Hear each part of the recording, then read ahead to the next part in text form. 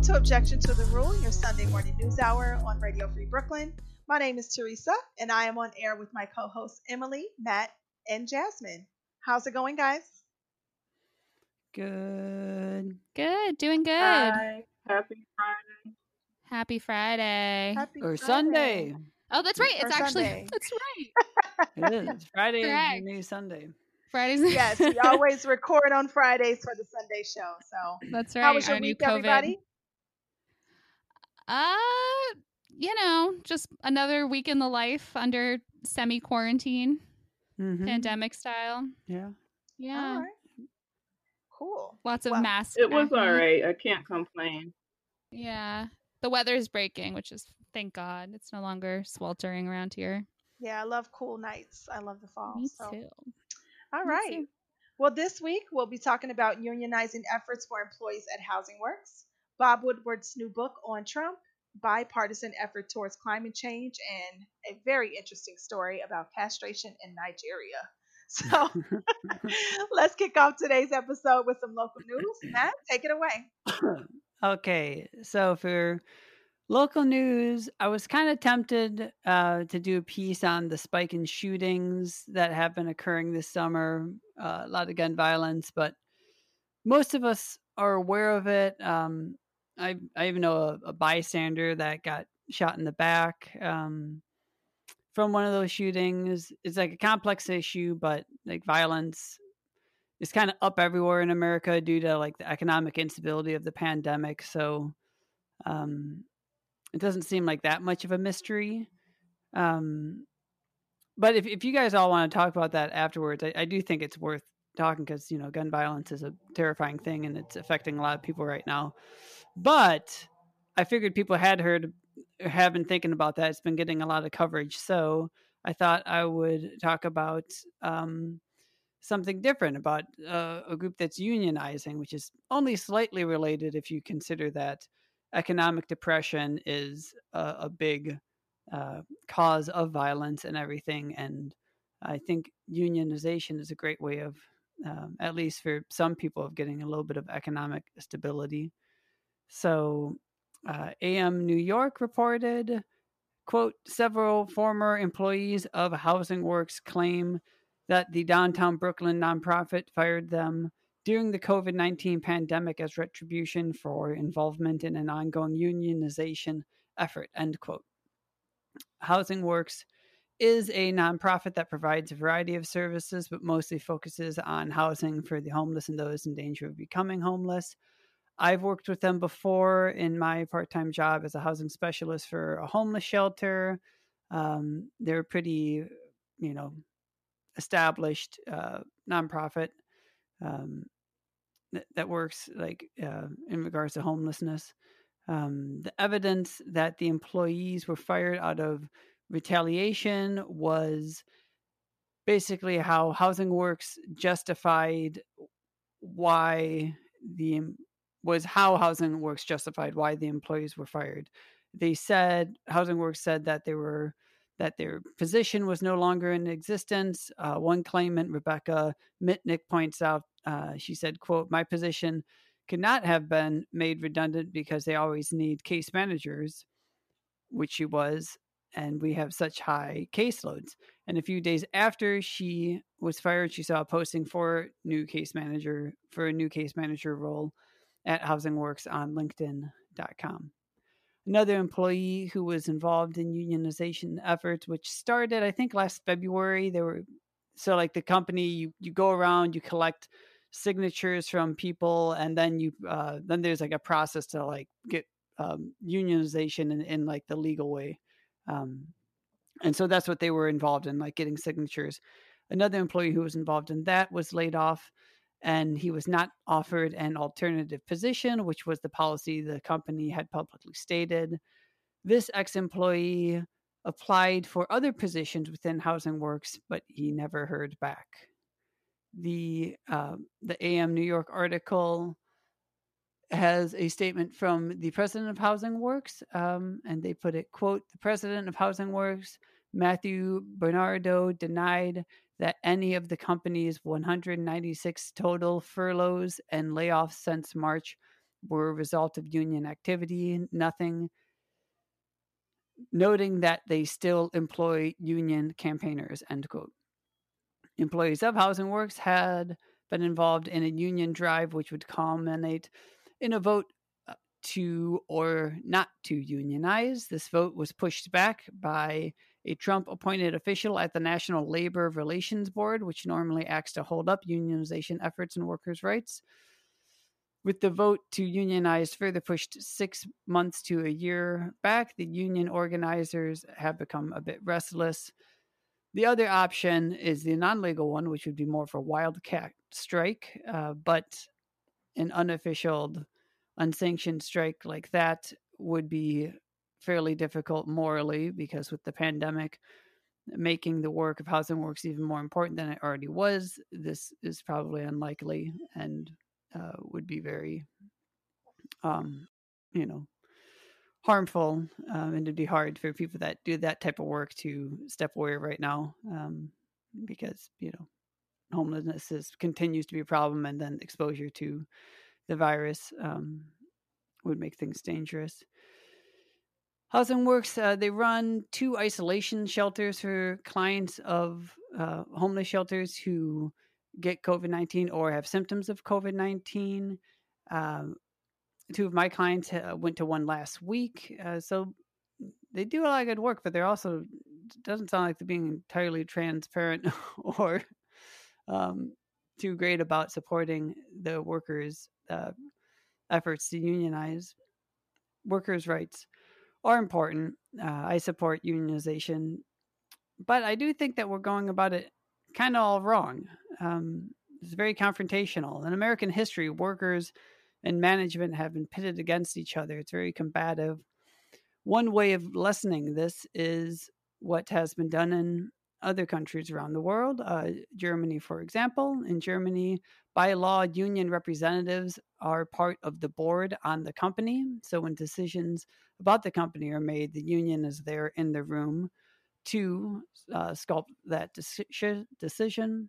The shared responsibility of the health of the company is something that the employees are with every step of the way. The way workers' rights in America works, however, is that bosses or owners or whatever, management, they make a decision, and all the workers after that fact, we either put up with the decision or we fight it and go on strike, which is not a very healthy way of running business, I think. Ideally, I'd like the workers to be more than just involved in boardrooms, just like one union rep with surrounded by other people. And because I think workers should be running the companies because we are the company. We do the actual work. But until then, this German model seems to be a step in the right direction. I don't know if the plaintiffs, if the claimants that were bringing charges that they were fired out of retaliation, if that's going to pan out. But in the months to come, we will see if Housing Works does get unionized. How interesting. So you said Housing Works is a nonprofit you have experience with, Matt, like working with? Yeah. I work for a shelter that's kind of works in collaboration and under DHS, and Housing Works is just kind of like another company that provides housing. And they also, because homeless shelters or organizations that deal with homelessness, there's a lot of different appendages, right? So it's also helping to facilitate with medical needs, therapists, housing, of course, a lot of kind of stuff. And so Housing Works is involved in all that. Interesting. And I guess a good reminder Do you think that Go ahead. I was just going to ask Matt, since you had worked with them, do you think that them unionizing would be a good idea? Would it benefit the workers for Housing Works? They didn't really go over the demands too much. I don't remember seeing any of the demands in the article. It hasn't gotten a lot of coverage, so I'm not sure what they're pushing for. so I can't speak to if there sounds reasonable or whatever, but generally my experience is unions generally only push for stuff that that is feasible, that just makes the workers less stressful and able to do their jobs better. Yeah. But yeah, I don't know what the specifics are. Okay. Yeah. I was going to say it's interesting because it's a good reminder that nonprofits are businesses too, where they also have a bottom line that they're worried about sometimes more than employees, I guess. And again, yeah, Matt's right. Like, we don't know what they're pushing for, but also in my experience, in general, unions, when employees are pushing for them, it's because there's something that they need that they're not getting in their work environment. There's also something to be said for with a nonprofit or a lot of community-based type things, or things that are related to what they call like caring professions.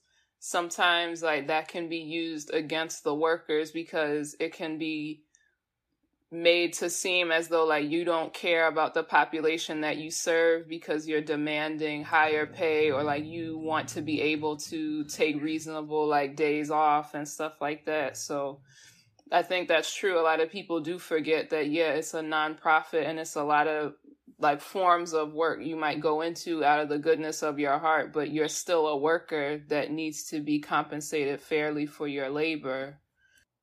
Absolutely, Jasmine. And actually, there's been a lot of that talk happening with regards to teachers, right? And them like putting their lives on the line right now. And like, you know, do it for the kids. And they're already like underpaid in this country where they have to buy their own school supplies out of their own pockets. And it's a job. Like, they deserve all the rights of workers, including safety and fair pay. Yeah. Yeah, there's teachers making like living wills in Texas right now. There was a young Black woman in South Carolina. She was the first teacher to die of COVID. Let me see. Yeah, so she was named, and she's so like happy, like you can see videos of her and you can tell the kids really cared about her, and it's a shame. It's like just expected that, you know, you're acceptable collateral. Demetria Bannister was her name, 28 years old.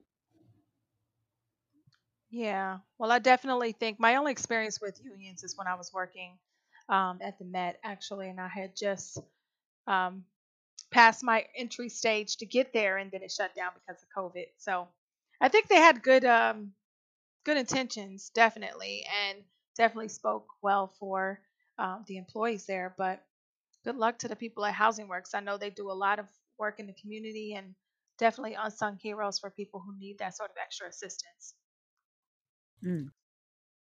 All righty. Well, thank you so much for bringing us that story, Matt. We're going to take our first musical break today. We have a nice mix of music for you this Sunday.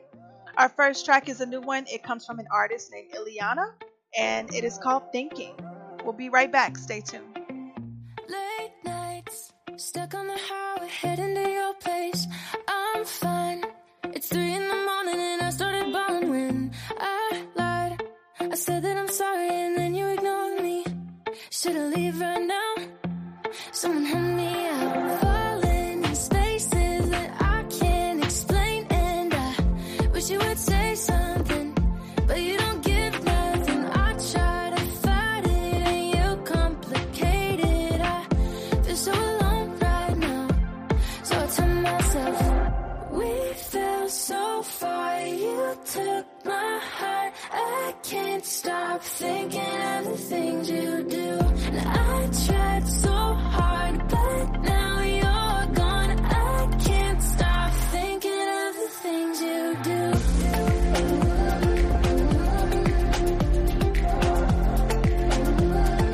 Thinking of the things you do. I won't lie. Day after day I can feel when you're not here. I can't hide. I'm stuck in the moment, I can't get around it. I'm tired of telling myself to move on and get over you. Yeah, it's been a long year. Yeah, it's been a long falling in spaces that I can't explain, and I wish you would say something, but you don't give nothing. I try to fight it and you complicate it. I feel so alone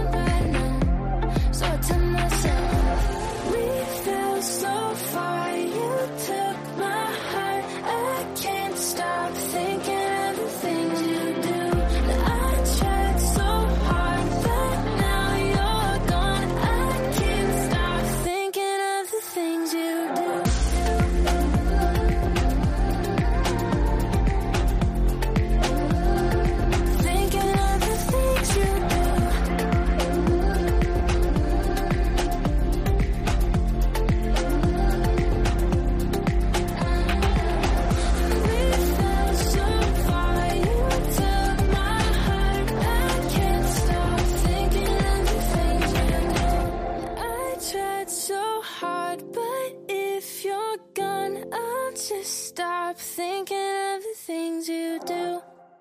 Alrighty. So welcome back to Objections to the Rule, your Sunday morning news hour on Radio Free Brooklyn. And Jasmine, bring us the national news, please. Okay, so given the state of things, when I read national news for the U.S., I try to find sources outside of the U.S. So this is an article that was written for BBC.com called Trump Deliberately Played Down Virus, Woodward Book Says. So Bob Woodward, you probably know that name from All the President's Men. He and Carl Bernstein were the journalists that broke Watergate. Bob Woodward interviewed Mr. Trump 18 times from December to July. His book Rage will be released on Tuesday, September the 15th. According to tapes of these interviews between Woodward and President 45, the president knew COVID-19 was deadlier than the flu before it hit the country, but wanted to play down the crisis. He's quoted as telling Woodward that the virus was, quote, deadly stuff, but the president said he had wanted to avoid causing public panic. Trump told Woodward on February 7th that the coronavirus was deadlier than the flu, saying, quote, it goes through the air. The air, you just breathe the air, and that's how it's passed. It's also more deadly than even your strenuous flus. Later that month, the president promised the virus was, quote, very much under control, and that the case count would soon be close to zero. So that's what he was saying publicly. He also publicly implied the flu was more dangerous than COVID-19. On Capitol Hill in early March, the president said, just stay calm, it will go away. But after the White House declared the pandemic a national emergency, the president told Woodward in a tape on March 19th, quote, I wanted to always play it down. I still like playing it down because I don't want to create a panic. In a tweet on Thursday, Trump asked why Woodward had not reported his quotes on COVID-19 earlier if he thought they were bad and dangerous. Speaking from the White House earlier on this past Wednesday, the president told reporters, I don't want people to be frightened. I don't want to create panic, as you say, and certainly I'm not going to drive this country or the world into a frenzy.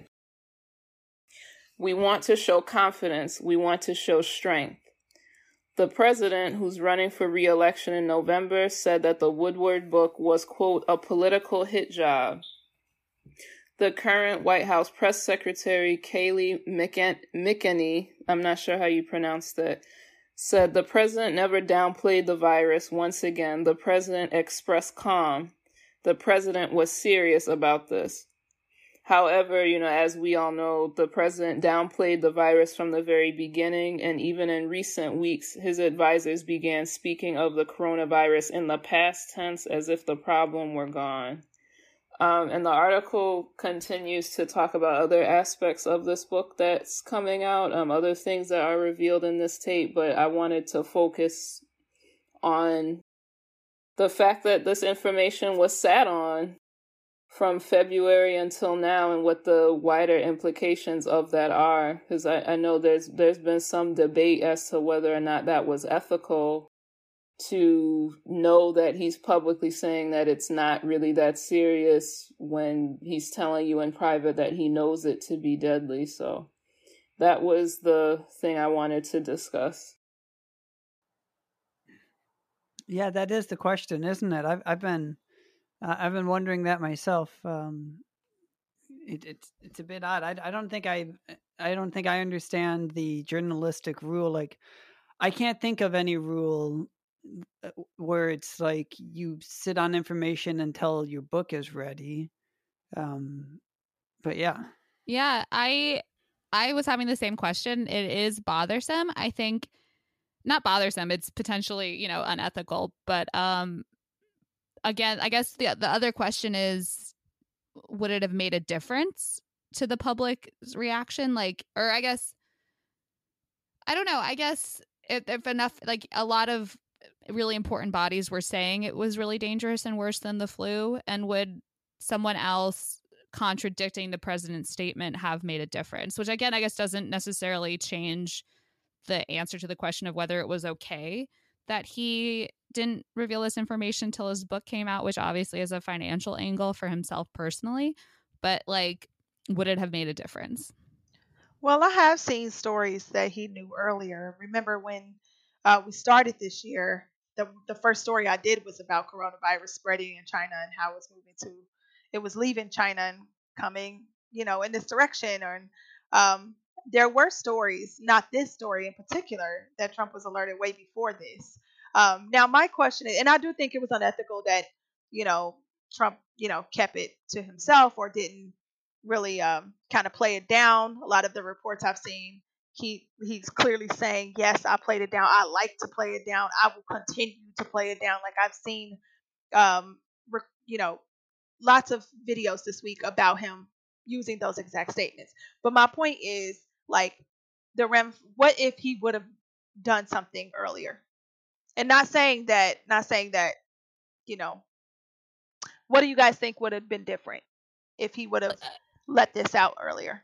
Right. You mean like Woodward? Yeah, because I think the fact that Trump was lying is, but like that in and of itself, I think is very obviously, assuming that all of this is true, like horrifically, grossly terrible, and unethical. I mean, not just Woodward, also Trump, murderous. Right. Like, yeah. what That's if he would have?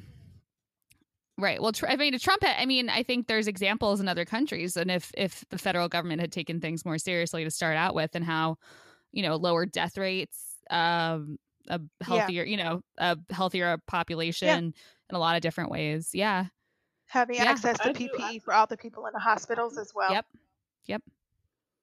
I remember seeing, I've seen a few people saying that, they don't think because of the people that are like loyalists or they listen to whatever, like they are going to be on his side no matter what, basically saying that they don't think it would have made a difference with his base. But I disagree with that. Like, I definitely think, especially with something like a virus where there's these like orders of magnitude when it comes to timing, I think it makes a huge difference that in the beginning of February, like I don't know the exact numbers, but there's so many different articles that have been written, like if you had shut certain things down like a week earlier, 2 weeks earlier, 3 weeks, I think it would have made a massive difference if he had said something that was in line with what some of these other groups were saying earlier on, and there were steps taken to, like Teresa was saying, to get people the help that they needed.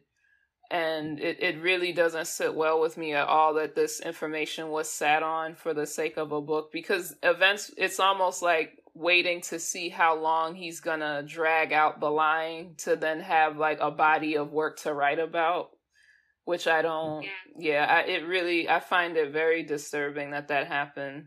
Yeah, and it's also, it feels like almost journalistic. Again, like, I don't know if there's some rule, right, Matt, like in the book of journalism, whoever's writing it, but like it feels like the point is to get information out in a timely manner. And then you write the book about how you did it, how you got that big story out later on with like all these details that aren't like, important to national safety.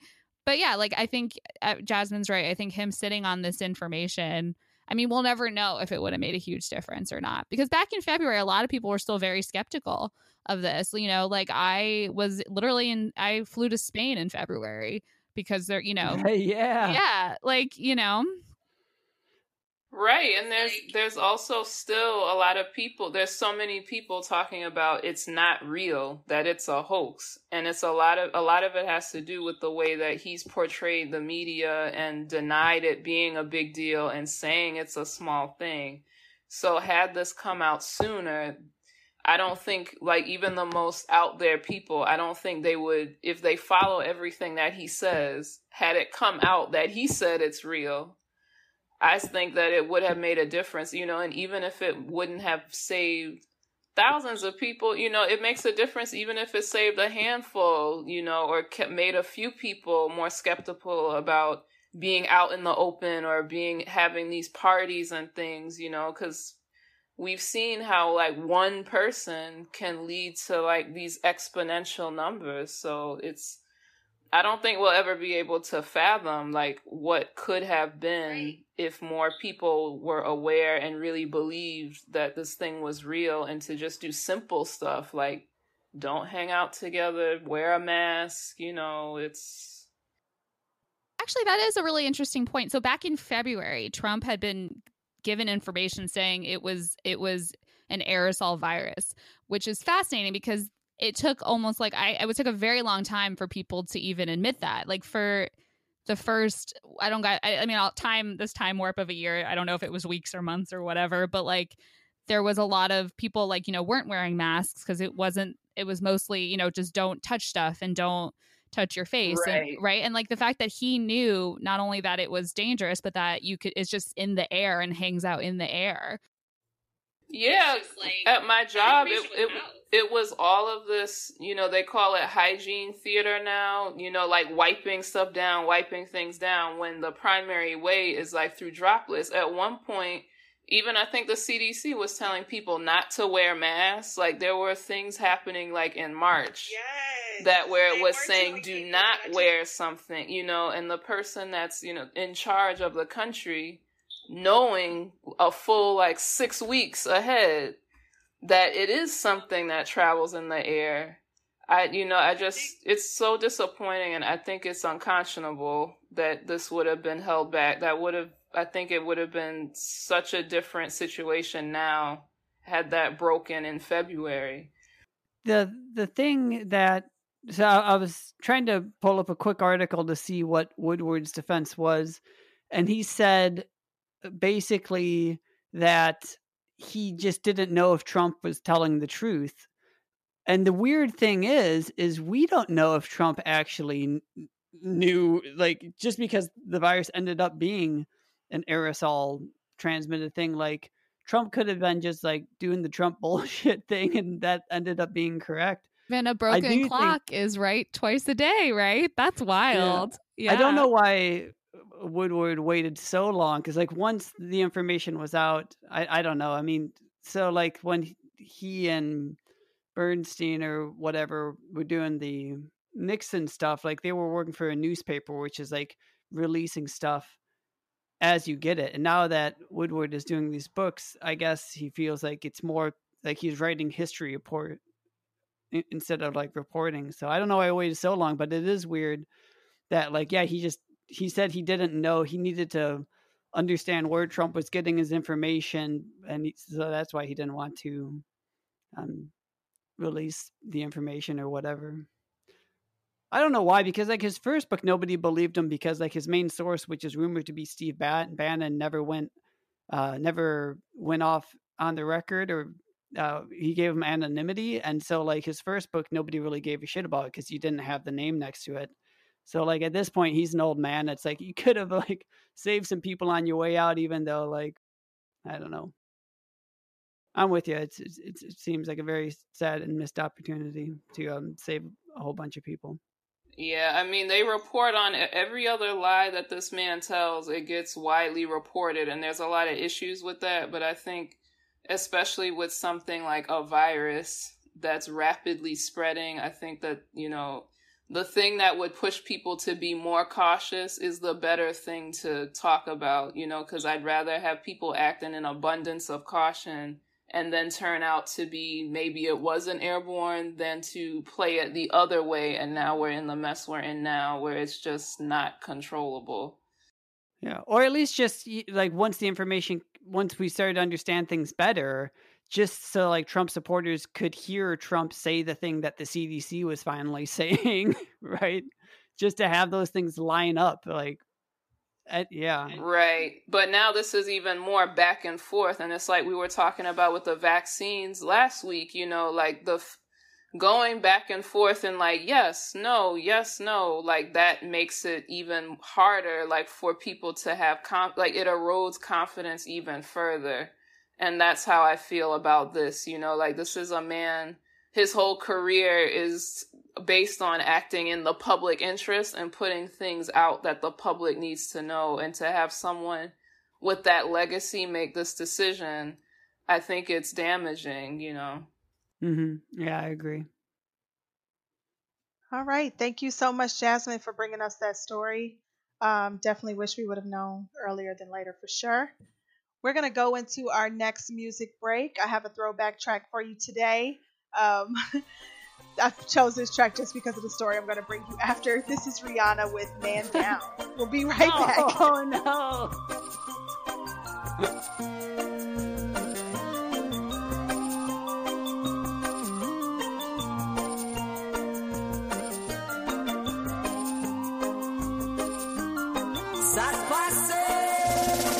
I didn't mean to end this life. I know it was alright. I can't even sleep and I can't get it out my mind. I need to get out of sight, but I end up behind bars. What started out as a simple altercation turns into a real sticky situation. Me just thinking on the time that I'm facing makes me wanna cry. 'Cause I didn't mean to hurt him. Could have been somebody's son, and I took his heart when I pulled out that gun. Rum pa pa bum, rum pa pa bum, rum pa pa bum. Man down, rum pa pa bum, rum pa pa bum, rum pa pa bum. Man down, mama, mama, I just shot a man down in Central Station.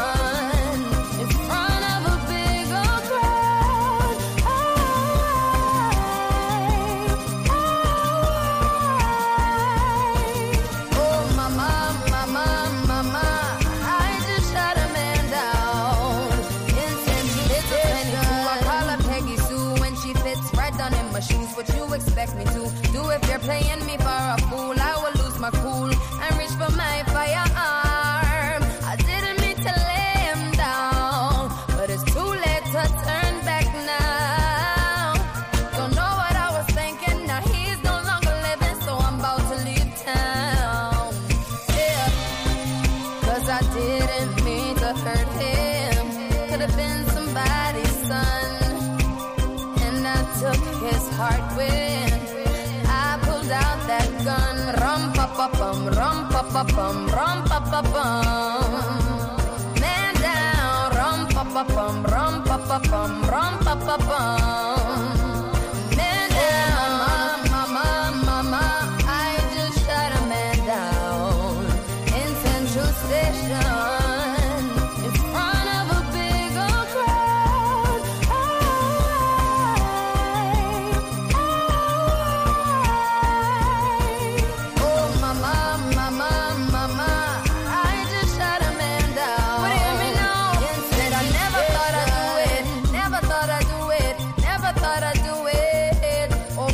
Whatever happened to me, ever happened to me, ever happened to me. Why did I pull the trigger, pull the trigger, pull the trigger, boom? And in life so soon when me pull the trigger, pull it on you. Somebody tell me what I'm gonna do. Hey, ram pa pa bum, ram pa pa bum, ram pa pa bum. Me say one man down, oh me say ram pa pa bum, ram pa pa bum, ram pa pa bum. When me went downtown. 'Cause now I am a criminal. Oh Lord of mercy, now I am a criminal. Man down, tell the judge please give me minimal. Run out of town, none of them can see me now, Oh mama, mama, I just shot a man down in Central Station in front of a big old crowd.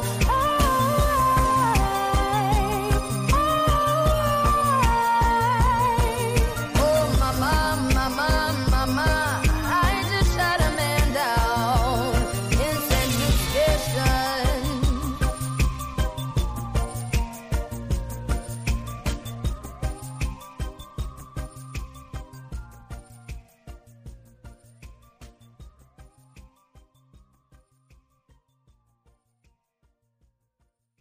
Welcome back to Objection to the Rule on Radio Free Brooklyn. And now I'll take us right into our world news story. All right, so information from this story was drawn from the BBC as well as a website called New Central Africa. So lawmakers in Nigeria's Kaduna state have approved surgical castration as a punishment for those convicted of raping children under the age of 14. The development was announced by Majority Leader of the state parliament Haruna M.A. Anuna on Thursday in a tweet. The move follows public outrage over a wave of rapes, which prompted the nation's state governor to declare a state of emergency.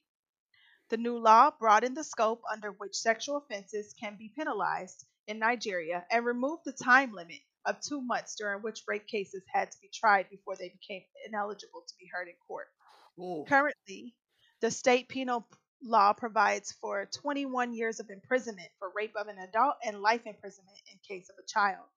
Since 2015, when the new law was introduced, about 40 rape suspects have been charged in the country of some 200 million people, according to the National Agency for the Prohibition of Trafficking in Persons, which has sex offenders list on its website. Kaduna State Governor Nazir El-Rafai had in July advocated stiff punishment for rape victims. He had then said convicts often rape more persons after serving their jail time. He had this to say in a quote: "In addition to life imprisonment or 21 years imprisonment, anyone convicted of rape will have his organs surgically removed so that even after he finishes his term, he will not be able to rape someone again. So long as the tool exists, there is a likelihood that he may go back and do it again. Most of the perpetrators are young people, so even after 21 years, they can still come back and continue." He had also said that the state would expunge the provision for bail conditions for rape convicts. Surgical castration is not widely practiced in the world and is considered controversial in a few places where it's still used. It is not in the guidelines drawn up by the International Association for the Treatment of Sexual Offenders, and critics argue that the physical effects are irreversible and may have serious physical and mental consequences. Yeah. So, what do you guys think? This story just boggles me. I mean, it seems extreme. It seems absolutely extreme. Like two wrongs don't make a right. I do think that the governor's his comments about how the likelihood of someone to go back and do it again once they be released from prison. I think there is there's some research out there that shows the likelihood of sexual offenders doing it more than once in their life. However, I don't know. For me, castration seems like it's gonna do more harm than it will do people better. To be quite frank. What do you guys think? Yeah. I mean, like, what a 180 to go from having a 2-month, like, what's it called? Limit on like a statutory limit, I guess is what that's called. Like, that's like so crazy short. Yeah. Like, that's what stuck out in my mind too. Yeah, I heard you make a noise when you heard that. I'm like, wow, to go from that to this is like, whoa. Appreciate the enthusiasm. Let's focus on that first thing. Yeah, I mean, there has been a significant increase in rape, in Nigeria and in South Africa, that whole region of Africa as a whole, over the last couple of years, with it just becoming really outlandish. So I can understand the urgency of this, but maybe there's a better way. I mean, I think it falls under that cruel and unusual punishment thing that is just there's something very violent and scary about it, on top of the fact that, like, God forbid someone's wrongly convicted, as if that never happens, and then there's this horrible second crime committed. It's scary. Yeah. I don't like it at all. I think that it sounds like it puts on this show of doing something very serious about the problem of rape and sexual violence, but as we know here, and it's something that happens around the world, like, rape culture is global, is deeply embedded. These crimes often happen in such a way where it is your word against somebody else, and there's also people that, if they are biased, for example, like, they might, I know, just as an example, it's very common in the United States to associate someone being gay with them preying on children and things. So, imagine being in a situation where someone has the power to accuse you of that because they don't like you, and then you've now been surgically altered for the rest of your life. I think that there's so many other ways that you can, first and foremost, support victims, people who have survived those types of assaults, and really like creating a safer environment for them. But these really draconian, punitive measures, I don't think ever end up stopping anything from happening. We still have the death penalty in this country, and we still have people get sexually assaulted and murdered every day, knowing that that's a possibility. So I doubt very strongly that it's going to actually do what they think it will do. I just think it's going to end up hurting a lot of people, I wish there was a stronger way to say it, but I don't agree with it. I don't think of it as a good thing. Mm-hmm. Yeah, the death penalty is a good analogy. It's because it's the idea of a deterrent, but it's been proven that it's not a deterrent. That's not how crime works. That's not how violence works. And like when it comes to child rape, pedophilia is something that we need to talk about and look at directly as this awful thing that occurs. And setting up this did you say like Old Testament type show? It doesn't protect I said people. Draconian, but yeah, it is like Old Testament. I mean, I can't help but to think, like, if this happens to someone, like, what type of aftercare happens for the violator? I mean, I don't imagine this being something that's like they do it and then they just like let you go in the streets or whatever. But what would they do? I don't know. I'm just thinking about people who would have this happen to them and how they would be able to follow up with their lives or what happens afterwards. It just seems to really just damage any possibility a person may be healing from their heinous crimes or coming back around to be a positive contributor to society. It just seems like I don't think that's the goal. Yeah, it's to me it seems immoral. It's very interesting. It's coming from a head of state, but yeah, I hope this doesn't happen. I hope this is not the way, and that I'm able to give you a follow up story that this, that it didn't go down. So interesting stuff. So Emily, please give us some good news. Sure thing. My pleasure. All right. So, we're going to pivot here. We're going to pivot back to the U.S., believe it or not, for the good news story today. So this good news story comes primarily from a September 10th Washington Post article by Juliet Alperin and Stephen Mufson. Apologies about name pronunciation. And the article is titled, "In Rare Bipartisan Climate Agreement, Senators forge plan to slash use of potent greenhouse gas." And then the article is also subtitled, "Proposal would cut hydrofluorocarbons used in air conditioning and refrigerators by 85% by 2035, which would be very cool." So the article explains, quote, "In a rare show of defiance of the Trump administration," which, sidebar, is already a win in my opinion, key Senate Republicans joined Democrats on Thursday in agreeing to phase out chemicals widely used in air conditioning and refrigeration that are warming the planet. Despite the Trump administration's refusal to join a global agreement to reduce hydrofluorocarbons, which are among the world's most potent drivers of climate change, a rare push by U.S. firms and environmentalists appears to have swayed lawmakers. So another sidebar here. So that global agreement in question that the article mentioned is the Kigali Amendment from 2016, which is an amendment to the 1987 Montreal Protocol. And for those who are like me and currently need a refresher from high school science class, the Montreal Protocol was put in place to save the ozone layer from the depletion being caused by chemicals like chlorofluorocarbons, or CFCs. Oh. Yes. I've been confusing them. Okay. Yes, me too. When I was first looking at this. So before those CFCs were banned in 1996, they were used in things like aerosol sprays, air conditioners, and refrigerators. And as it turns out, hydrofluorocarbons, or HFCs, started to be widely used as a replacement for CFCs. The article explains, quote, while that helped repair the ozone layer, scientists have identified HFCs as a significant driver of climate change, thousands of times more potent than carbon dioxide. Cutting these emissions, one of the fastest growing greenhouse gases in the United States, could avert a 0.5 degrees Celsius or 0.9 degree Fahrenheit global temperature rise by the end of the century.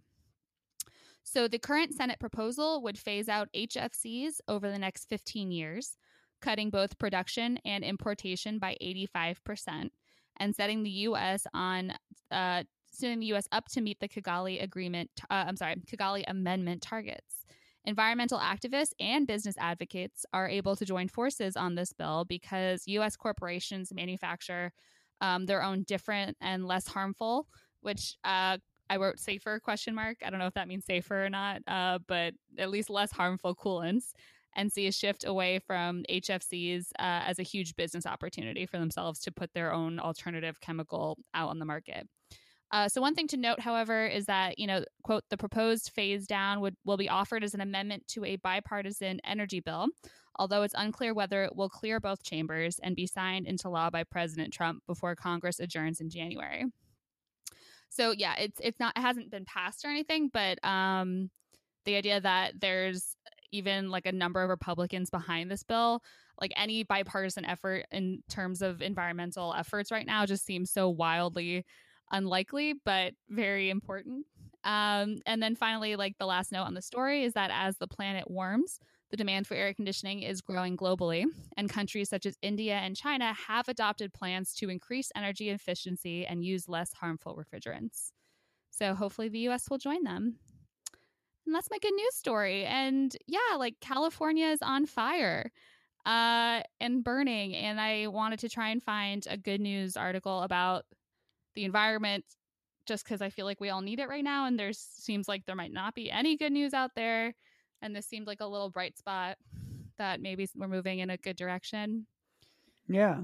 Beautiful. Less harmful refrigerants. Is that the way thing? Yeah. Well, and then I was like, does that mean it's safe? Like I think there is room for, they didn't think that HFCs were going to be, their own disaster. So I guess there's always a chance that the new chemical will have its own side effects that we're not aware of. But yeah, who knows? I feel like they're like the one in the 80s, the chlorofluorocarbons or whatever.